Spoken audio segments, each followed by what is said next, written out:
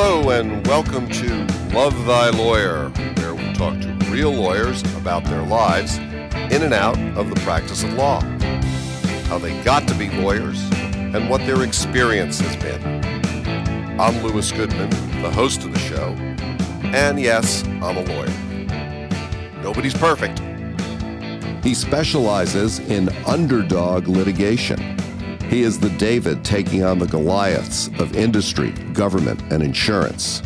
He is considered one of the most effective trial lawyers in the state, a super lawyer with multiple 7- and 8-figure verdicts and settlements.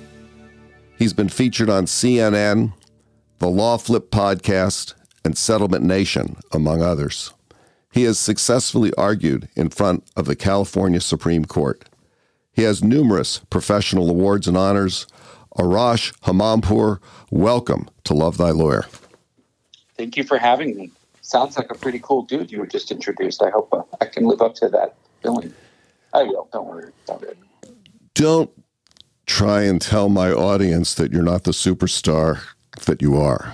We're all superstars. I think the goal is just to get out of your own way and let your superstardom shine. Well, hopefully you can share with us a few of the secrets of doing that. Before we get into that, where exactly is your practice? You know, it's a virtual practice in the sense that we have a physical office with some staff in Sherman Oaks, California, but it's kind of irrelevant to where we practice. We practice all up and down the California coast, primarily in Southern California. And how would you describe your practice? We are an exclusively trial-based practice, meaning we take a very limited number of cases, all mid-7-figure to 8-figure value. Every single case we take with the intention of taking it to trial unless the defendant offers enough money that it's unreasonable to settle or not settle. We have 10 attorneys, but at one time we'll only have about 30 active cases, which is a very small caseload for that number of attorneys. Where are you from originally?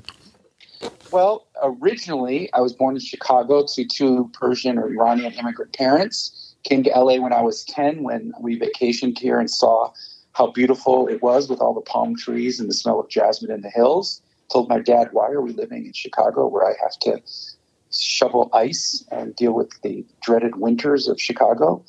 And the rest is history. So where did you go to high school? In Los Angeles area? I went to high school in West LA at a school called University High School, which is like Beverly Hills Light.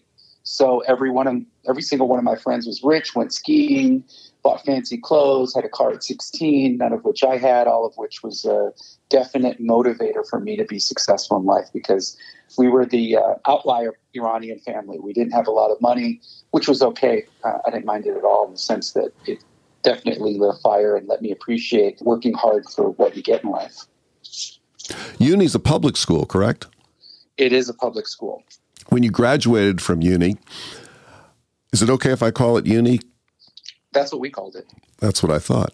When you graduated from uni high school, where did you go to college? I went to USC. Interestingly enough, that school was not the great school it is today. I mean, it was a good school, but it wasn't like a top 10 school back then.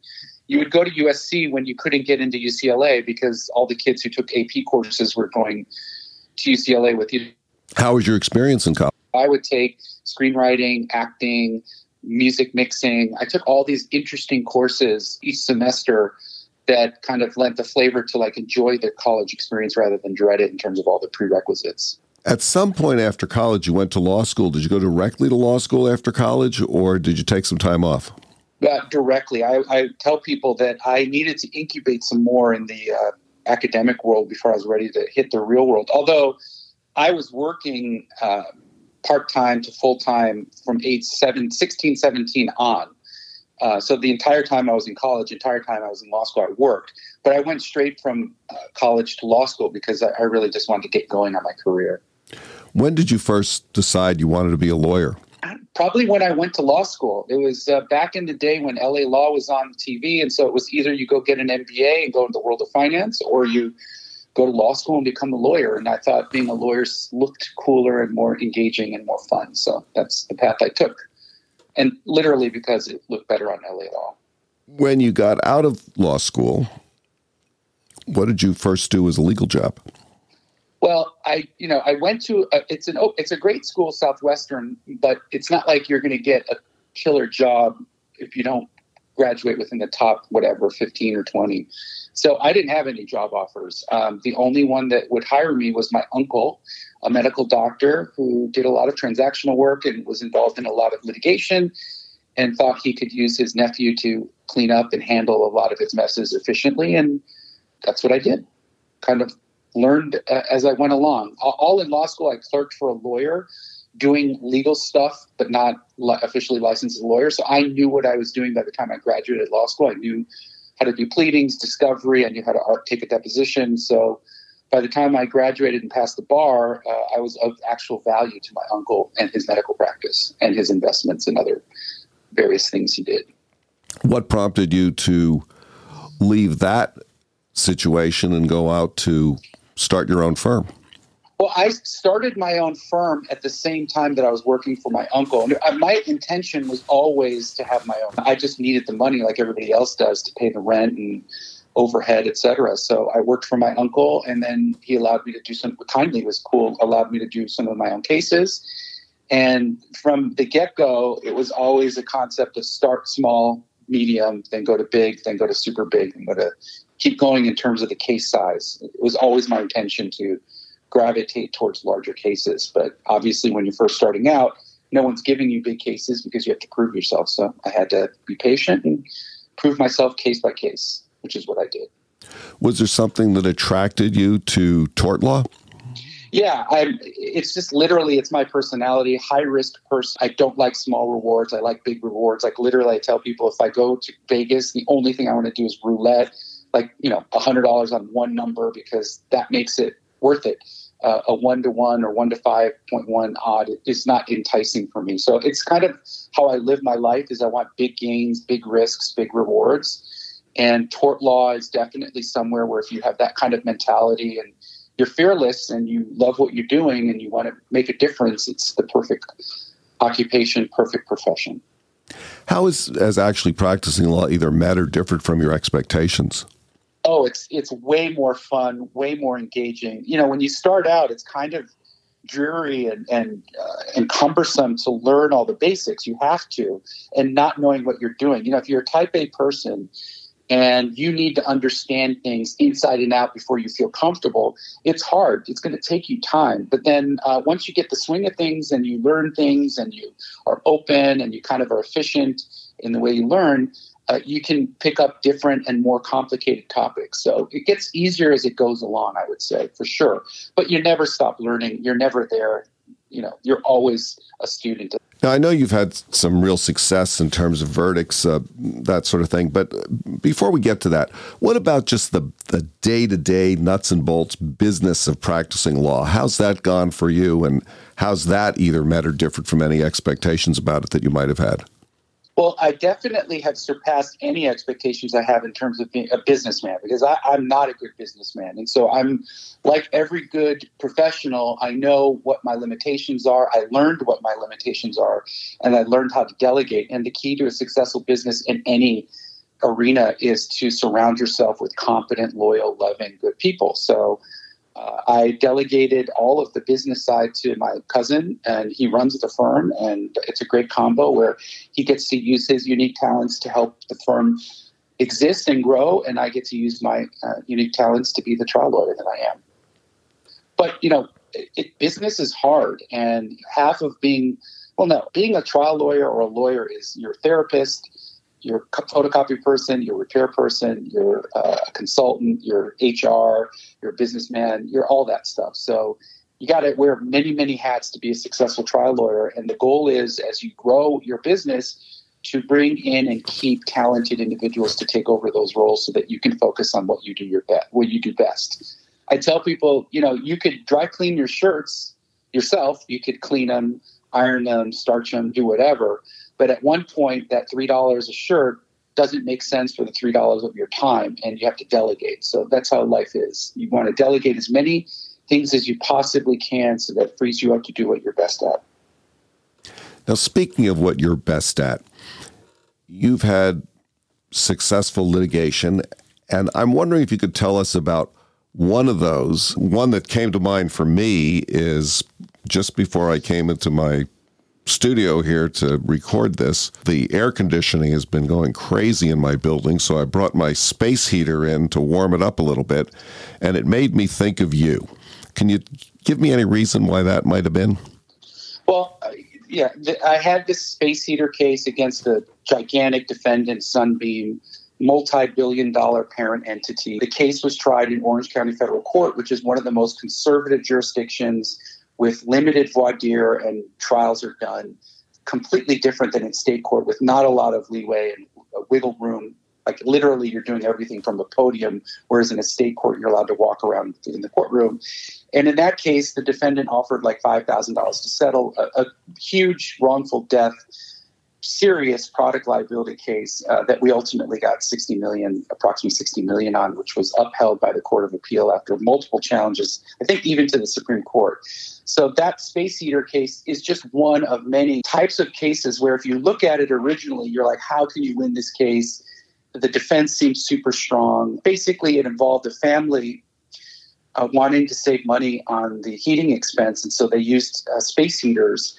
And they used a particular space heater, which was a radiant heater, where even though it was marketed with an internal safety device that would shut it off in case it overheated or started a fire, the logic or design of radiant heaters is that if anyone understands them, especially this manufacturer who didn't, you can't put a safety device internally that would measure radiating heat 3 feet away because it doesn't measure it. And the radiated heat 3 feet away is greater than what would trigger the safety feature of this heater. So in essence, they're selling a space heater with a safety feature that they should know doesn't work, but the consumer doesn't know. And so essentially this individual buys this heater, a family, puts it near clothing. The clothing catches on fire. The internal device designed to turn it off to prevent a fire doesn't work.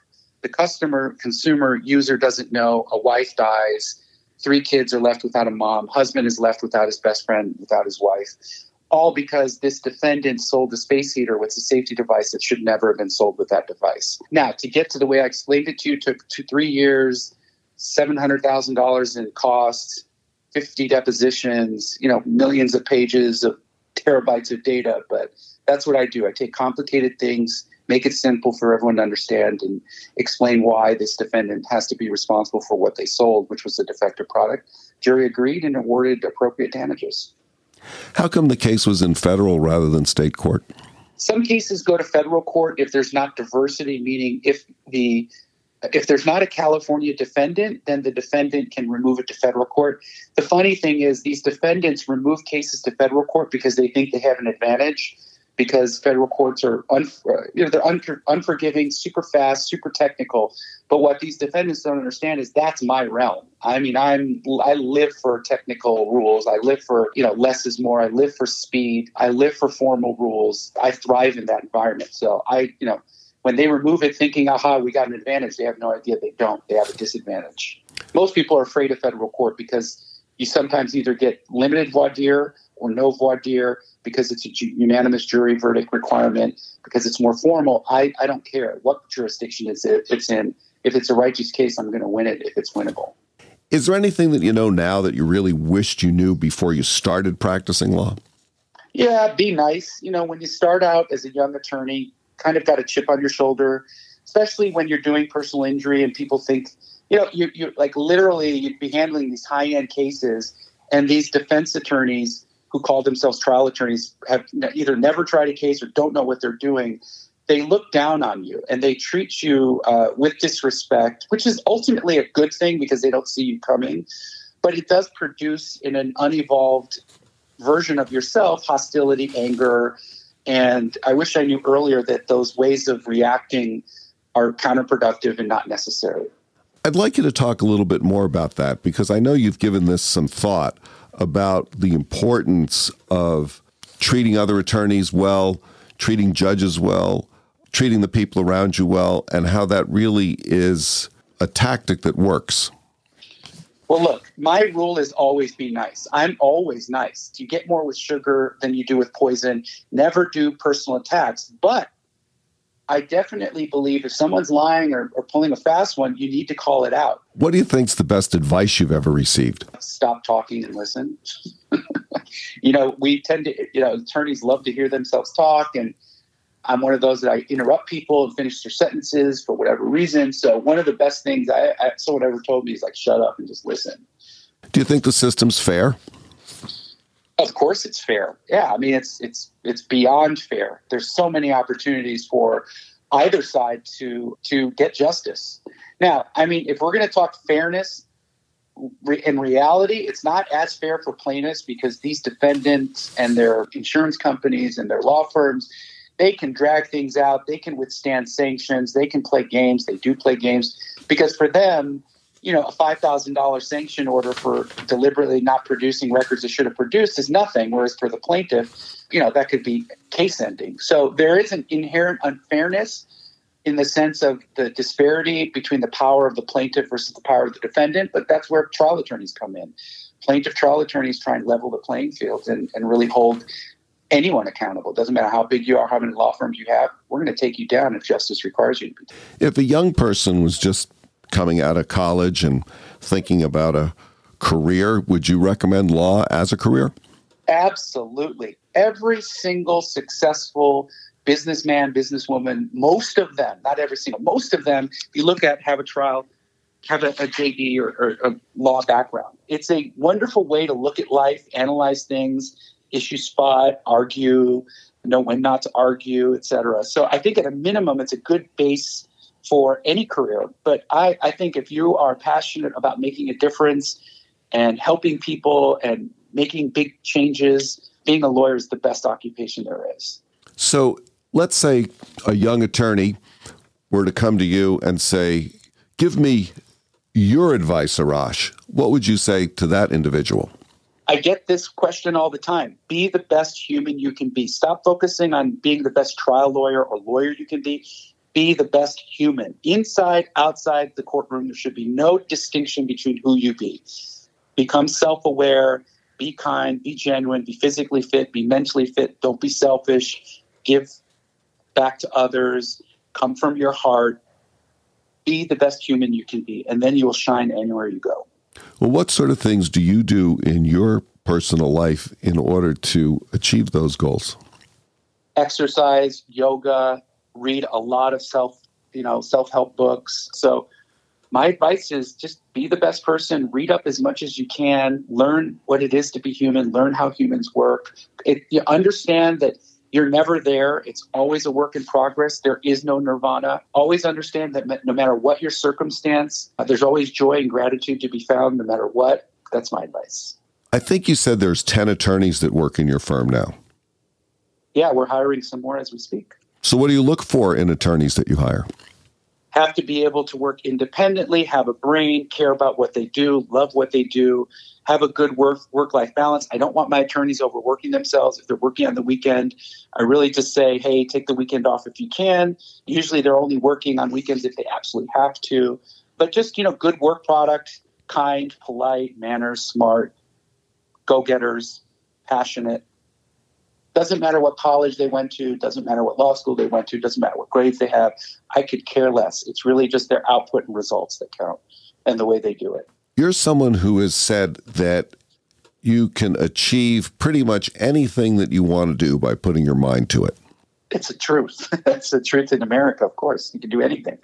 Can you be a little specific about some things that you could say, okay, here's something where seems impossible, but I achieved it by putting my mind to it? Well, I want to be a DJ. I did it. I want to make music. I did it. I want to start a record label. I did it. I want to be the best trial attorney in the world. I did it. I want to be the best dad in the world. I did it. I want to be the best husband in the world. I did it.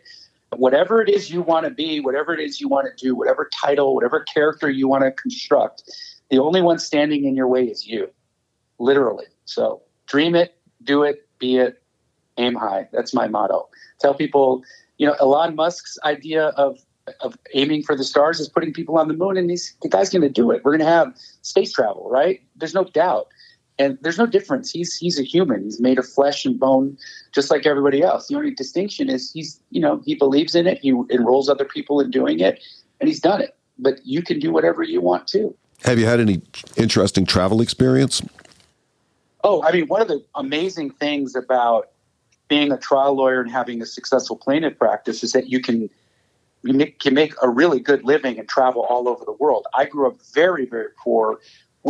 Our idea of travel when I was young was driving up to Lake Tahoe and watching my dad negotiate a $20 motel room down to $15. Literally, that was my travel experience. There's nothing wrong with that, but that's not the same as taking your kids to Italy and Spain and France and, El Salvador and Guatemala and Mexico. One of the perks of having a successful law practice is that you get to do things you would never otherwise get to do.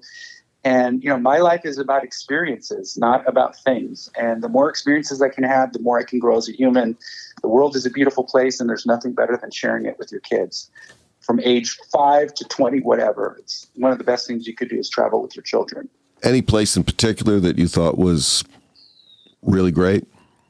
We've gone everywhere from like fancy Lake Como to Paris to one of our most favorite trips was we went on a houseboat in Lake Powell. Or Lake Mead, one of those two. And it was one of the most beautiful places if you've ever been. It looks like a lake on a moon. I mean, it's literally one of the most breathtaking places. And it was one of the funnest, most simple trips. A bunch of families rented a houseboat together and went water skiing and jet skiing and wake surfing on the lake with our kids. And it was really just normal, simple, beautiful, the grandeur of California and the world we live in, sharing it with your friends and family, nothing better. We touched on this, but what about some recreational pursuits? What sort of things do you like to do outside of practicing law? Well, I mean, I've been going to clubs since I was 13. I just love music, and I love house music and techno music. So one of my big endeavors these days is DJing, and I just DJ'd in Vegas at this big club by fortuity, happenstance, serendipity. But I love DJing. I love seeing DJs. I love going to clubs. I love hanging out with my friends. I love living life. If you couldn't be a lawyer, do you think that you'd want to be a rock star? 100%. I mean, I tried to be a rock star. I just didn't have the talent. So I always joke that I've turned rock star as a lawyer, but I'm not giving up on that. One of my goals is to play Coachella as a DJ, and it's going to happen within the next 2 years for sure. Let's say you came into some real money. Now, I know you've made some good money in your practice, but what if you came into real money, a few $1 billion? What, if anything, would you do differently in your life? Nothing differently. I would just donate more than I donate now. If I came into $1 billion, I would make the most effective donations to get those kids in the universe who are not having access to their full potential have access. There are so many children in this universe, in this world. Let's stick with Earth first. There are so many kids on this Earth who, because of their environment or their economics or their parents or whatever, will never live up to their potential, but have the potential to be the next Elon Musk or Obama or Oprah or whatever. So if the more money I get, I'm more about transforming the lives of those kids out there who can make a difference, who don't have a chance, who don't know they have a chance. That's what I would do. Let's say somebody gave you 60 seconds on the Super Bowl, and you could say whatever you wanted to the world on the Super Bowl, big audience. What would you say to the world? I would literally say, be nice. Let's stop this polarized existence where we all hate each other. Let's find common ground. Let's go out and inspire kids who don't even know that they're going to be future leaders to be future leaders. Let's focus on making the earth a better place. Let's focus on making it better for everybody. Let's focus on sharing the wealth. Most of the people that I talk to for this podcast are people who I know fairly well, but I don't know you at all. But it's everything that I've read and seen and heard about you is pretty impressive. So I really am honored to talk to you. I'm honored to talk to you. Thank you for giving me your audience. I appreciate it. Thank you so much for joining me today on the Love Thy Lawyer podcast. It's been a real pleasure to talk to you. Thank you so much for having me. Really, I enjoyed this immensely. Very efficient and thorough. Thanks. That's it for today's episode of Love Thy Lawyer. If you enjoyed listening, please share it with a friend and subscribe to the podcast. If you have comments or suggestions, send me an email. I promise I'll respond. Take a look at our website at lovethylawyer.com, where you can find all of our episodes, transcripts, photographs, and information. Thanks as always to my guests who share their wisdom, and to Joel Katz for music, Brian Matheson for technical support, and Tracy Harvey. I'm Louis Goodman.